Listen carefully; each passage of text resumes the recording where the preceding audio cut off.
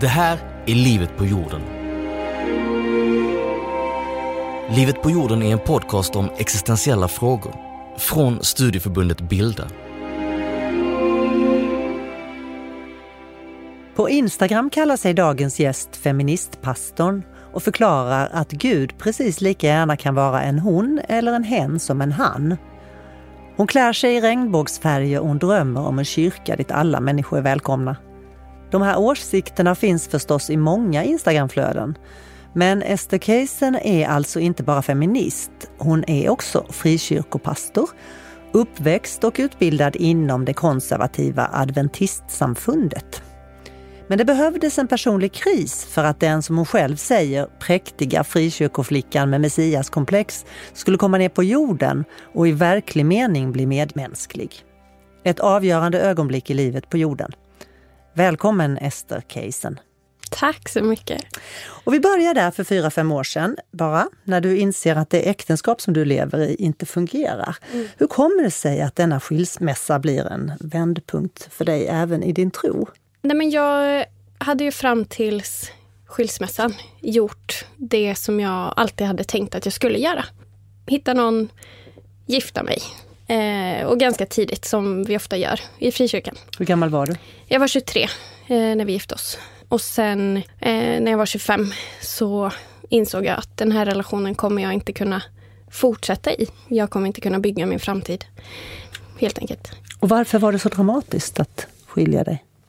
För mig så var det stora vad det gjorde med min bild av mig själv.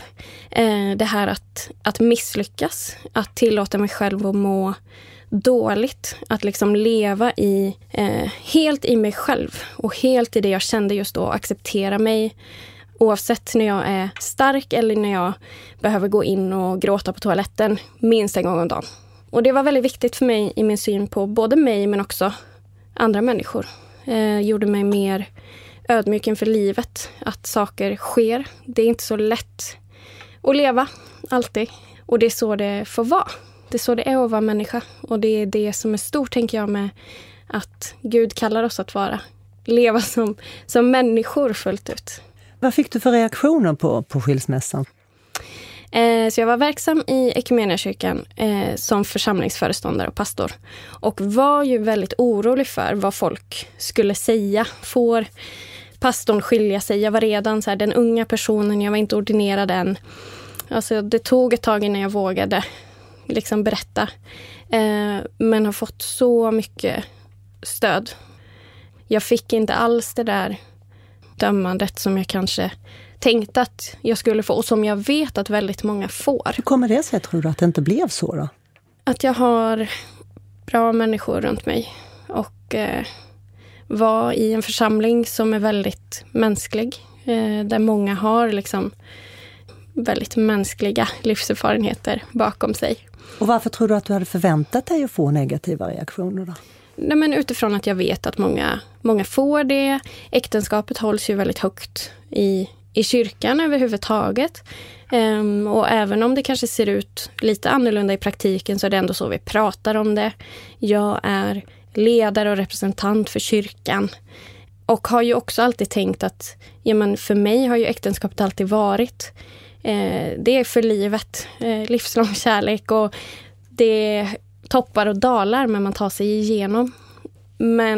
Och det var det som blev det stora skiftet för mig, att en teologi eller en ideologi om hur livet ska vara eller hur jag vill att det ska vara, det är liksom det är kanske bara halva sanningen. Nu provtänker jag lite här, men det är så viktigt att också se, men vad gör det med mig som människa om jag fortsätter leva i den här relationen?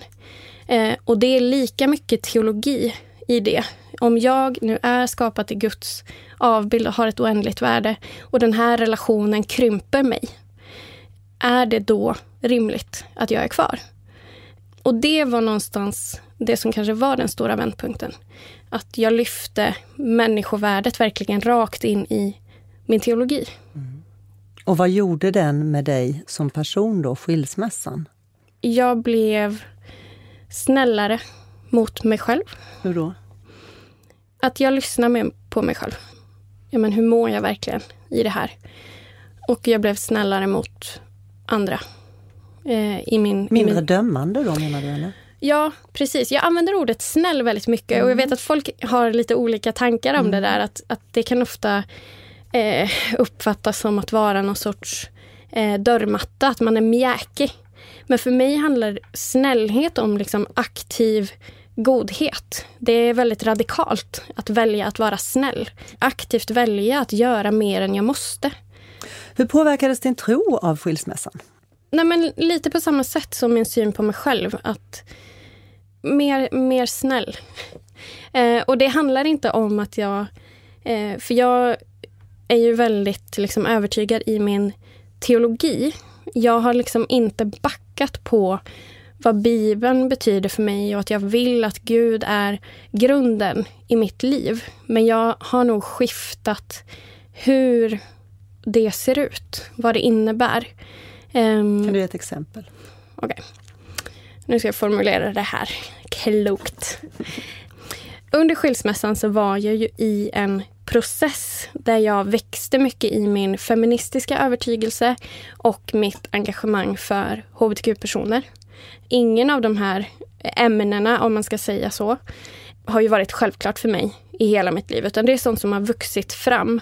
Och jag tror att skilsmässan för mig på ett personligt plan gjorde att jag kanske landade mer i just det här med snällheten och att Gud faktiskt är snäll.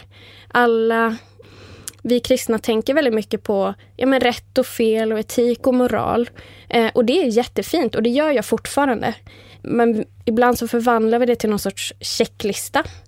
Istället för att tänka att Gud har sagt en massa riktlinjer för att faktiskt forma ett så gott och snällt och bra samhälle som möjligt för oss alla. Och alla de här reglerna som finns i Bibeln till exempel är också formade av sin samtid. Men den röda tråden du kan hitta genom hela Gamla och Nya testamentet är att Gud står upp för den som är på botten, den som är trasig. I Psaltaren någonstans så står det att Gud är nära den som har ett trasigt hjärta. Alltså det är kärleken som är liksom grunden. Och det föll någonstans på plats för mig. Vi backar bandet lite grann till din uppväxt. Kan du beskriva hur uppväxten såg ut? Men jag är ju uppväxt inom Adventistsamfundet då. Och jag var med i en ganska ovanlig församling. En väldigt, väldigt liten församling där vi barn fick stå i centrum. Och jag fick väldigt tidigt vara med och påverka, tycka, leda.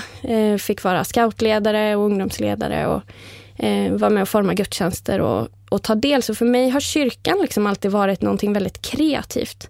Någonting där jag får vara med och göra. Alltså jag är kyrkan. Så jag har alltid känt mig väldigt hemma i kyrkan och känt att om det är någonting som inte funkar då får jag vara med och göra om det. Och jag har också alltid, så länge jag kan minnas, haft en väldigt stark personlig tro. Vad är det som skiljer det här samfundet från andra? En stor skillnad upplever jag nu är att Equmeniakyrkan kommer ju ur gräsrotsrörelsen. Att det är församlingens vilja som formar samfundet.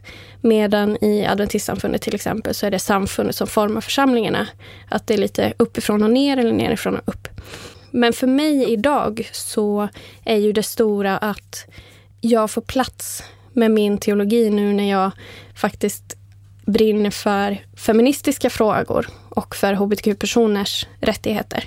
Och tycker att det helt självklart hör ihop med min teologiska övertygelse och min gudsbild. På Instagram kallar du ju dig feministpastorn. Hur kom den profilen till? När jag började se kopplingar mellan feminismen och kristendomen så kände jag mig väldigt ensam. Jag hade ingen koll på feministisk teologi eller liksom den långa historia som finns. Utan jag läste feministiska bloggar och tänkte att det här är ju exakt varför jag är kristen. Att människovärdet och ett samhälle för alla och liksom att sätta ljus på strukturer som finns och som begränsar människor, att befria oss ifrån det. För mig är det liksom kristen tro. Och det är precis vad feminismen också är.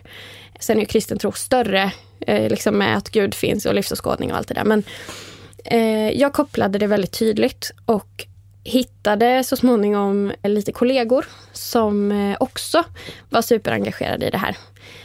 Och vi startade bland annat en konferensdag i Göteborg som hette En dag om kristen feminism, som körs varje november nu. Vi kör 4:e året. Sen så gästpostade jag på ett Instagramkonto som heter Kvinnohat och skrev om att vara pastor och feminist. Och fick jättemycket respons på det. Och där började ju tanken på om jag skulle göra något eget. Men det tog mig nästan ett år innan jag kände att men jag har tid och ork. Och vad är din mission? Vad är ditt syfte?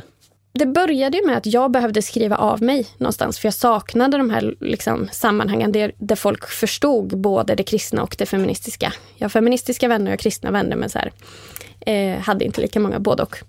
Men nu så är det viktigaste för mig att skapa en trygg plats för personer som kanske inte känner att de får plats i kyrkan annars.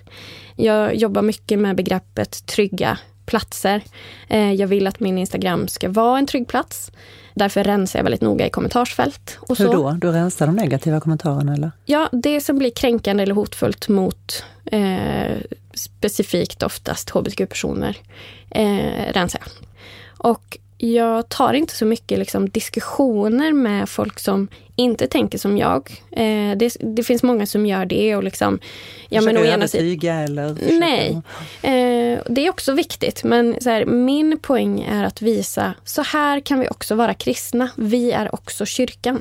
För vi som säger de här sakerna, att feministiska teorier och kristen tro går jättebra ihop. Eller så är det såklart du kan älska den du älskar. Eller ha den identitet du har. Du kan vara transperson, du kan vara homosexuell och kristen. Du måste inte välja. Vi hörs inte lika mycket. Så det fokuserar jag på att säga, det här stämmer. Det går överens med min teologiska övertygelse. Alltså det går ihop. Vi är också kyrkan, vi är också kristna. Och lika bra kristna som de som tycker annorlunda. Vilka är dina främsta kritiker? Mina främsta kritiker är vissa kristna personer som tycker att sexualitet inte bör vara någonting mellan två personer av samma kön till exempel. Det kan vara rasistiska personer som inte tycker att religionsdialog är någonting att ha. Det kan vara personer som tycker att feminismen inte är bra. Eller folk som tycker att religion överhuvudtaget inte hör hemma i dagens Sverige. Hur kan du stålsätta dig? Alltså jag är väldigt medveten om att det finns massa människor som tycker på helt andra sätt. Jag kan leva i den världen. Jag tror att alla har rätt att tycka det de tycker. Men det har jag också, och jag har belägg för allting jag tycker. Det är inte någonting jag bara känner för, utan det är någonting jag hämtar ur min tro, ur min övertygelse om hur världen fungerar bäst. Du hänvisar ju ofta till Bibeln och citerar ofta bibeltexter. Samtidigt så påpekar du att det är gamla texter som är skrivna i ett helt annat samhälle. Hur tänker du kring det här med Bibeln då som rättesnöre? Varför tycker du ändå att Bibeln är relevant än idag?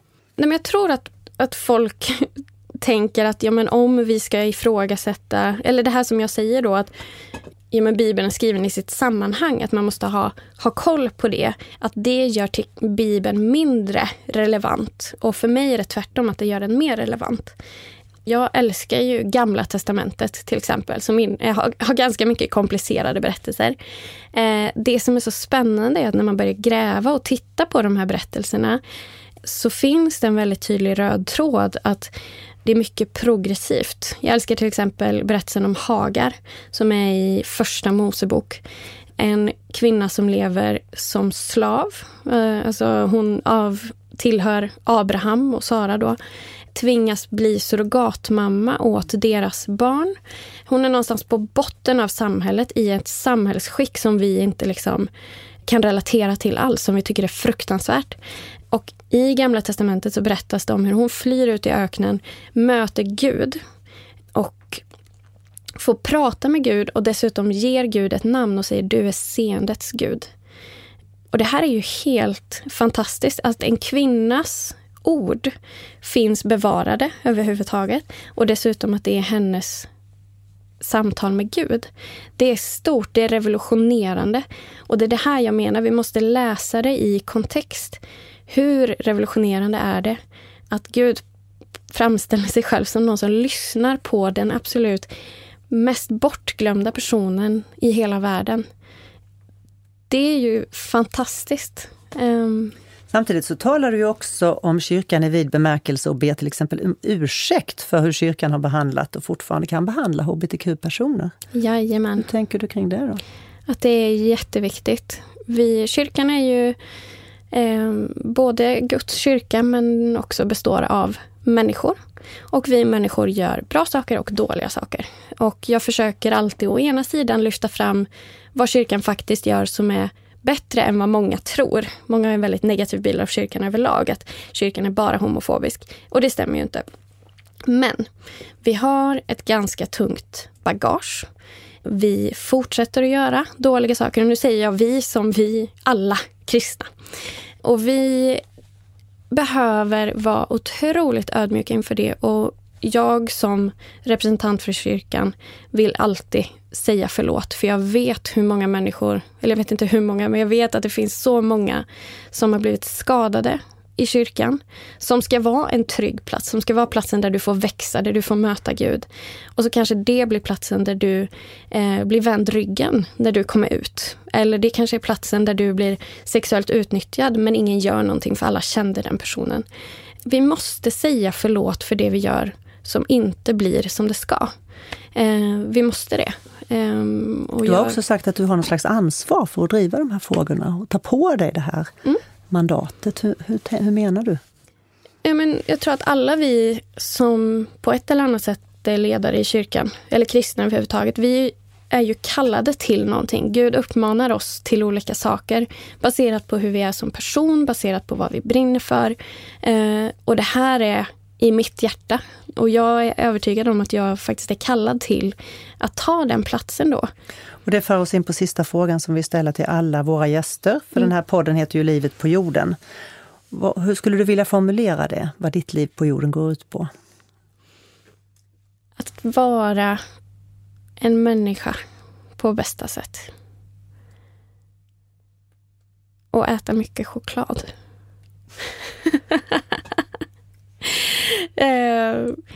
Nej, men att vara en människa på bästa sätt är nog det jag försöker mest. Och vad är det bästa sättet? Ja, men att vara snäll mot mig själv, att vara snäll mot andra, att dela livet med människor som jag älskar och som älskar mig. Och att leva för mer än bara mig. Jag tror att vi alla mår bra av att göra saker för personer som inte är just jag. Att göra ibland saker som blir sämre för mig bara för att det blir bättre för någon annan. Att öva på det där. Att säga, jag är inte bara jag. Jag är också du. Vi hör ihop. Tack för det, Ester Keisen, för att du kom hit. Du har lyssnat på Livet på jorden.